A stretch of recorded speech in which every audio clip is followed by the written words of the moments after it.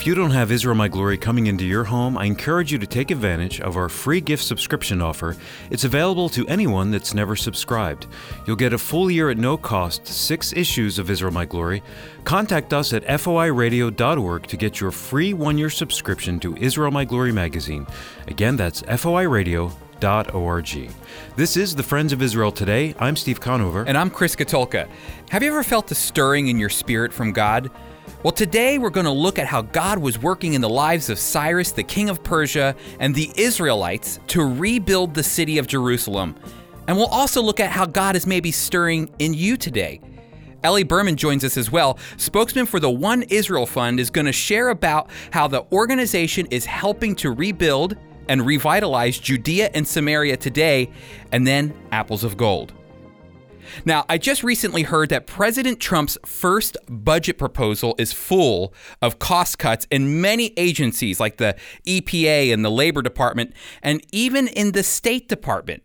Yet one budget that wasn't slashed at all was America's financial commitment to Israel's security. The Trump administration's budget maintains a $3.1 billion assistance to security. And this is good news for Israel. But other countries that are familiar with receiving financial assistance from the United States may see a major cut in what they receive.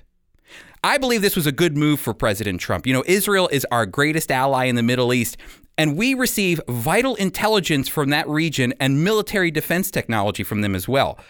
So the money that we give to Israel is well spent. Also, let me remind you that God says in Genesis chapter 12, verse 3 concerning Israel, "I will bless those who bless you and curse those who curse you." And this is just one great way we are following God's word to bless his chosen people.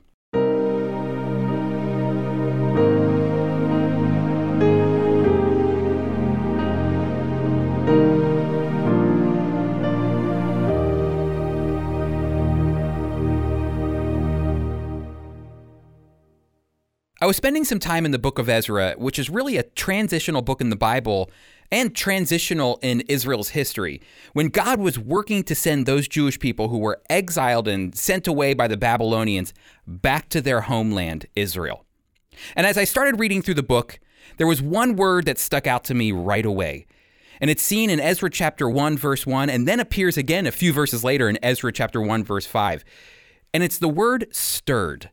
So just listen to what Ezra has to say here in Ezra chapter 1, verses 1 through 5.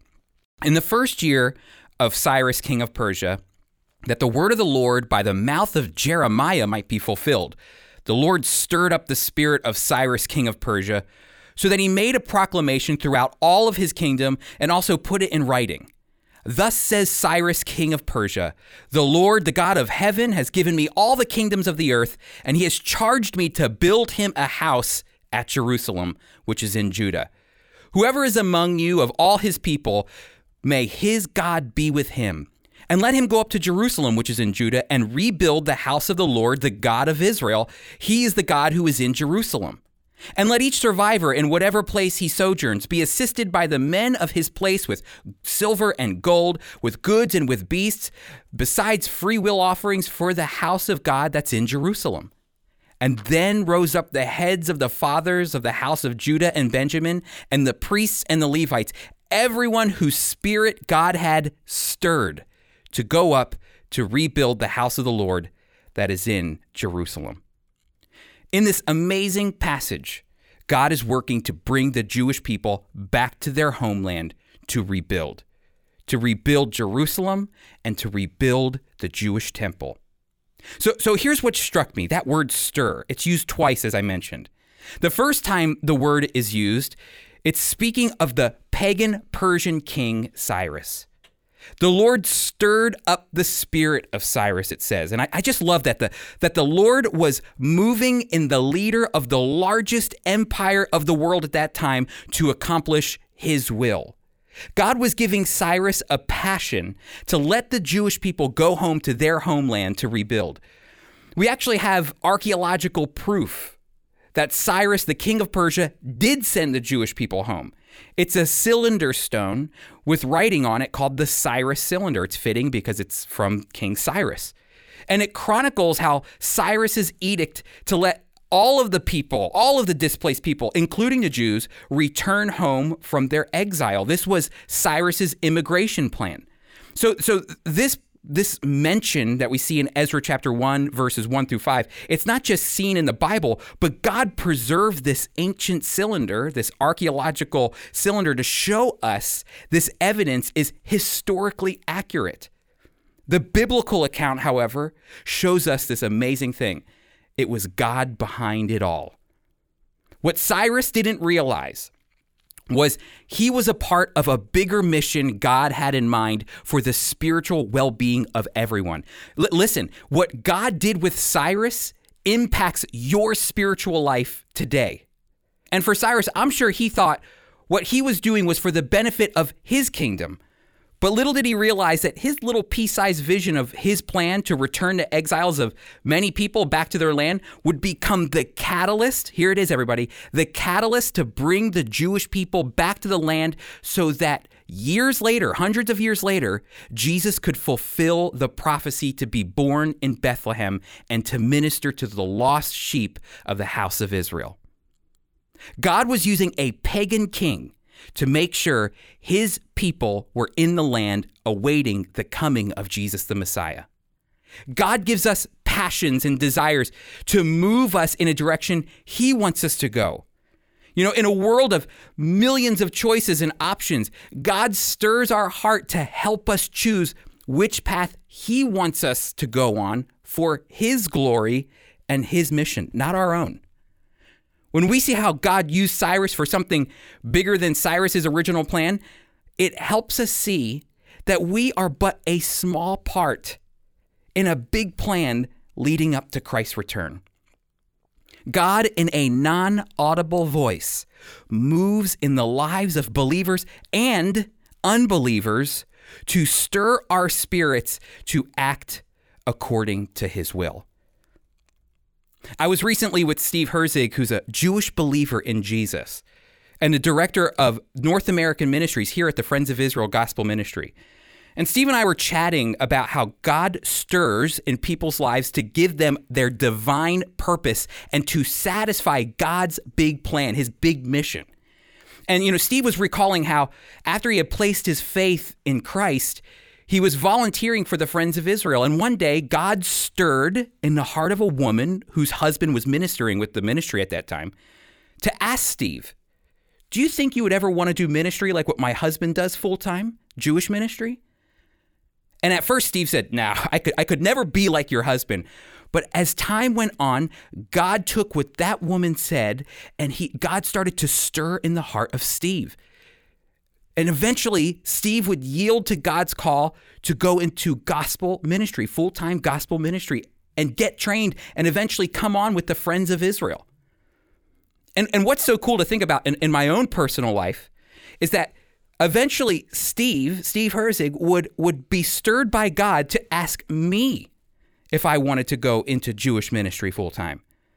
And I'm here today on the radio speaking to you because Steve responded to God's stirring. This is a real way, my friends, that the Lord works to move us to fulfill his mission. God, in a non-audible voice, moves in the lives of believers and unbelievers to stir in our spirits to act according to his will. The next time the Lord uses this word stir is just a few verses later in chapter 1, verse 5.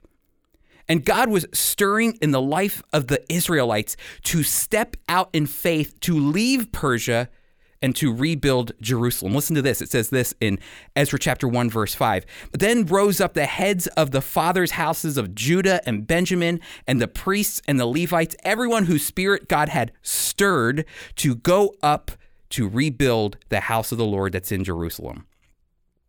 It really took a step of faith for these Israelites to go back.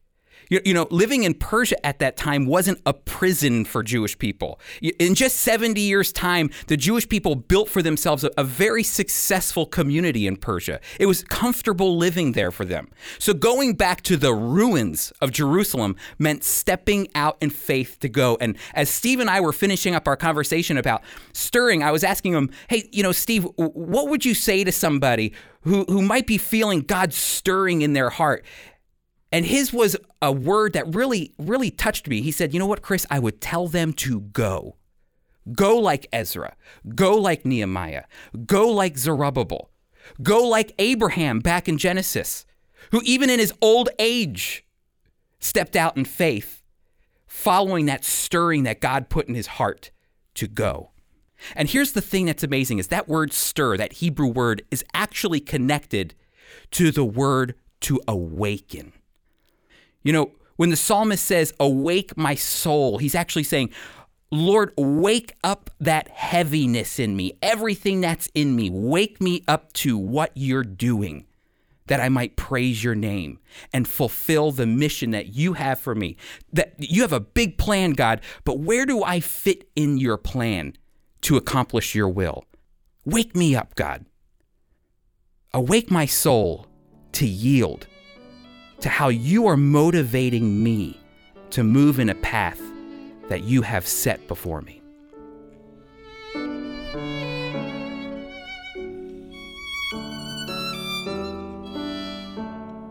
Friends, if you were touched by the story of Steve Herzig and how God was moving and stirring in his life, I want to encourage you to go to foiradio.org, and there you can download his testimony online.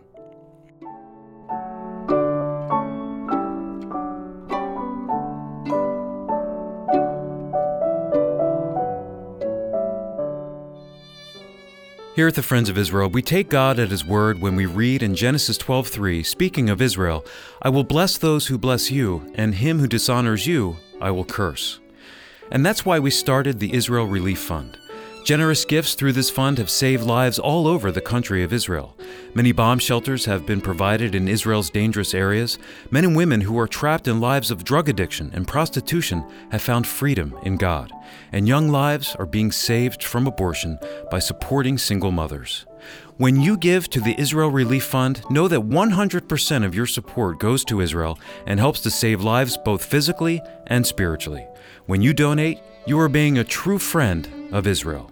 Visit foiradio.org to learn more.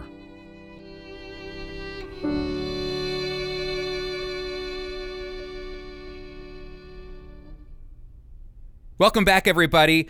We were just talking about how God was stirring in the life of Cyrus, the king of Persia, and stirring in the lives of the Israelites to encourage them to go home to Israel, to Jerusalem, and to rebuild.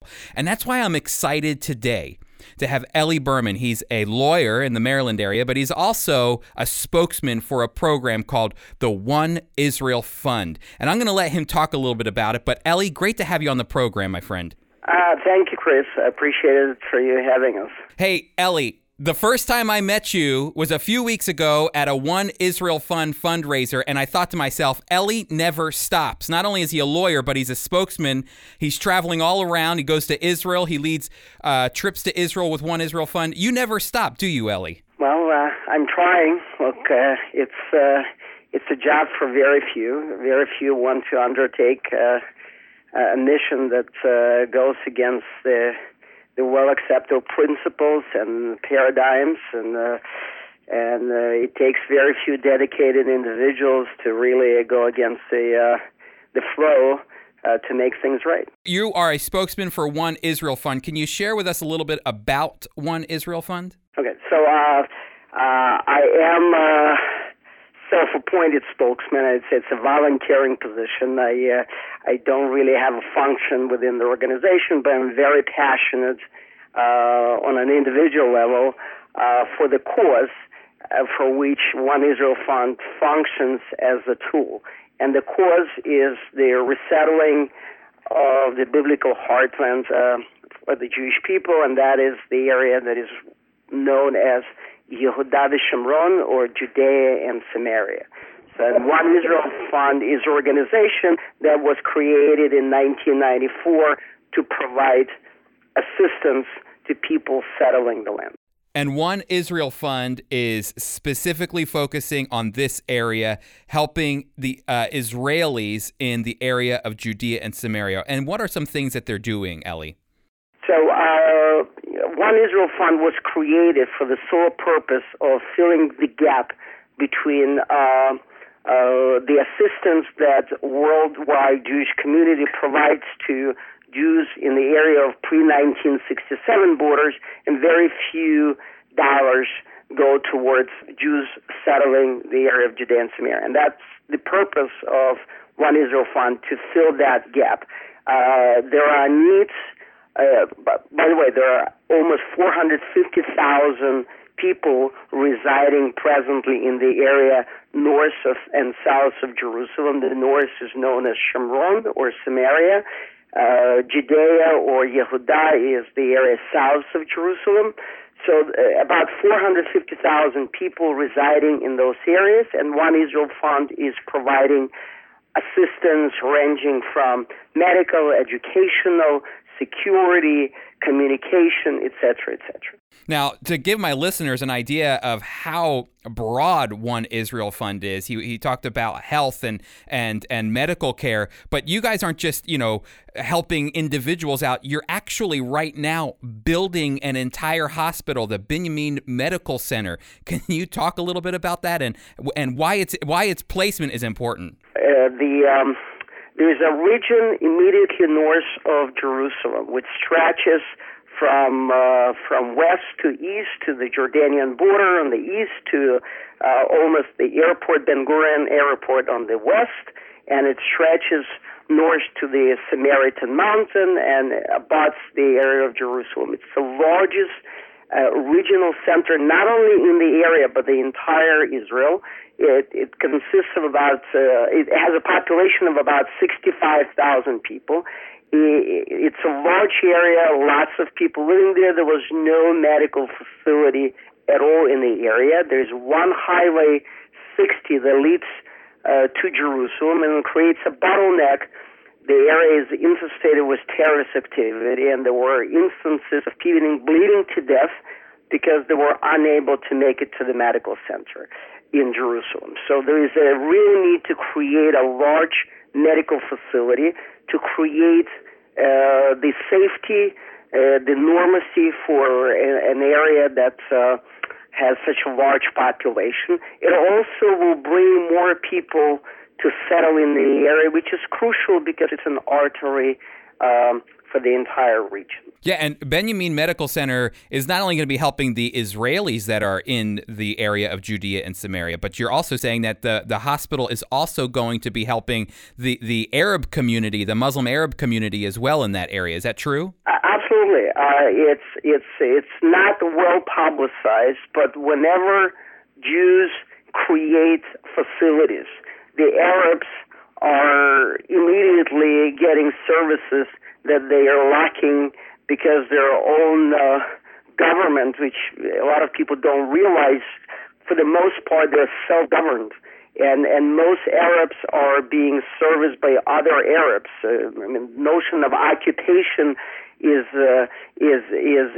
created for political purposes. For a practical standpoint, most Arabs are being provided services by other Arabs. But whenever Jews created jobs and facilities and services, Arabs are never turned down.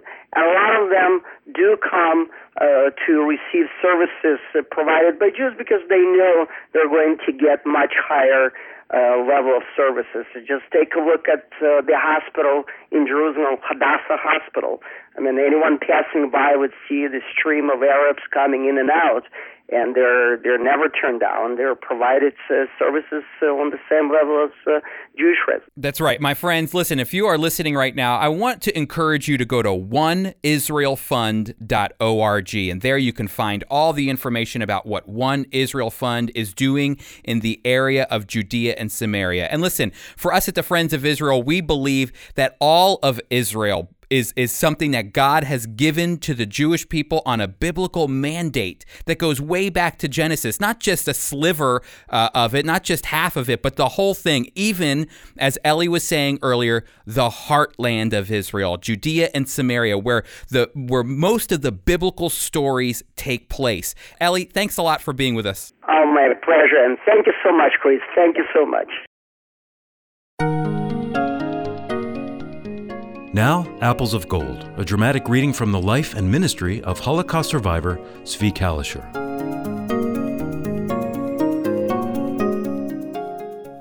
Sometimes I go to the ultra-Orthodox synagogues where I have long discussions about faith. You cannot go there and immediately begin telling people about Jesus. You must have patience. When I questioned what they believe, or when they start to understand in whom I believe, they usually become angry and threaten to throw me out. Recently, I met several men who attend one of the ultra-Orthodox synagogues I have visited. When our discussion turned to the Holocaust, one said, "If you had gone through what we went through in those days, you would not speak as you do." I passed through all the 7 halls of hell. I was jealous of those who died. I was a skeleton. The Gestapo almost beat me to death. And all this began when I was 10 years old. Now they were all paying attention. "We would like you to come to our great synagogue and speak about what happened to you," one said. I was shocked. Here was an opportunity to tell them about the Lord. When I arrived at the synagogue, they welcomed me warmly and listened intently to everything I said about the Holocaust. Then came the questions. "What synagogue do you attend? Who is your rabbi? Which rabbi taught you to pray?" I was waiting for them to ask, because if I had mentioned the Lord, they would have become angry. But because they brought up the subject, I gave them my entire testimony, explaining how I came to know Jesus Christ. Of course, I could not say Jesus Christ, but rather Yeshua HaMashiach in Hebrew. As soon as I mentioned Yeshua, they all shouted at me, "This is the biggest insolence against heaven," one yelled. "But you asked me who my rabbi is and how I came to know God," I said. "I read the Bible and started to know the Lord and received Him as my Savior." Why? Because I read Isaiah 53, where it is written, "He was wounded for our transgressions, He was bruised for our iniquities. The chastisement for our peace was upon Him, and by His stripes we are healed." They were extremely surprised and asked many questions. They revere the rabbis so much they have practically turned them into gods, believing what the rabbis tell them instead of God's word. "Whom are you following?" I asked them. "I believe in the living God, not as you. I follow God, not men." Then they asked how I came to such an understanding of Scripture. I told them, I do not read books written by rabbis, fictional stories made up by men. I read only what was written by the Holy Spirit of God. What He wrote is what is important, and I believe it. Is this not good enough for you? This time they had no reply. They became friendly again, and we finished our long conversation. They were nice to me, and one told me, "This is not the last time we will speak. We will see you again." I hope so.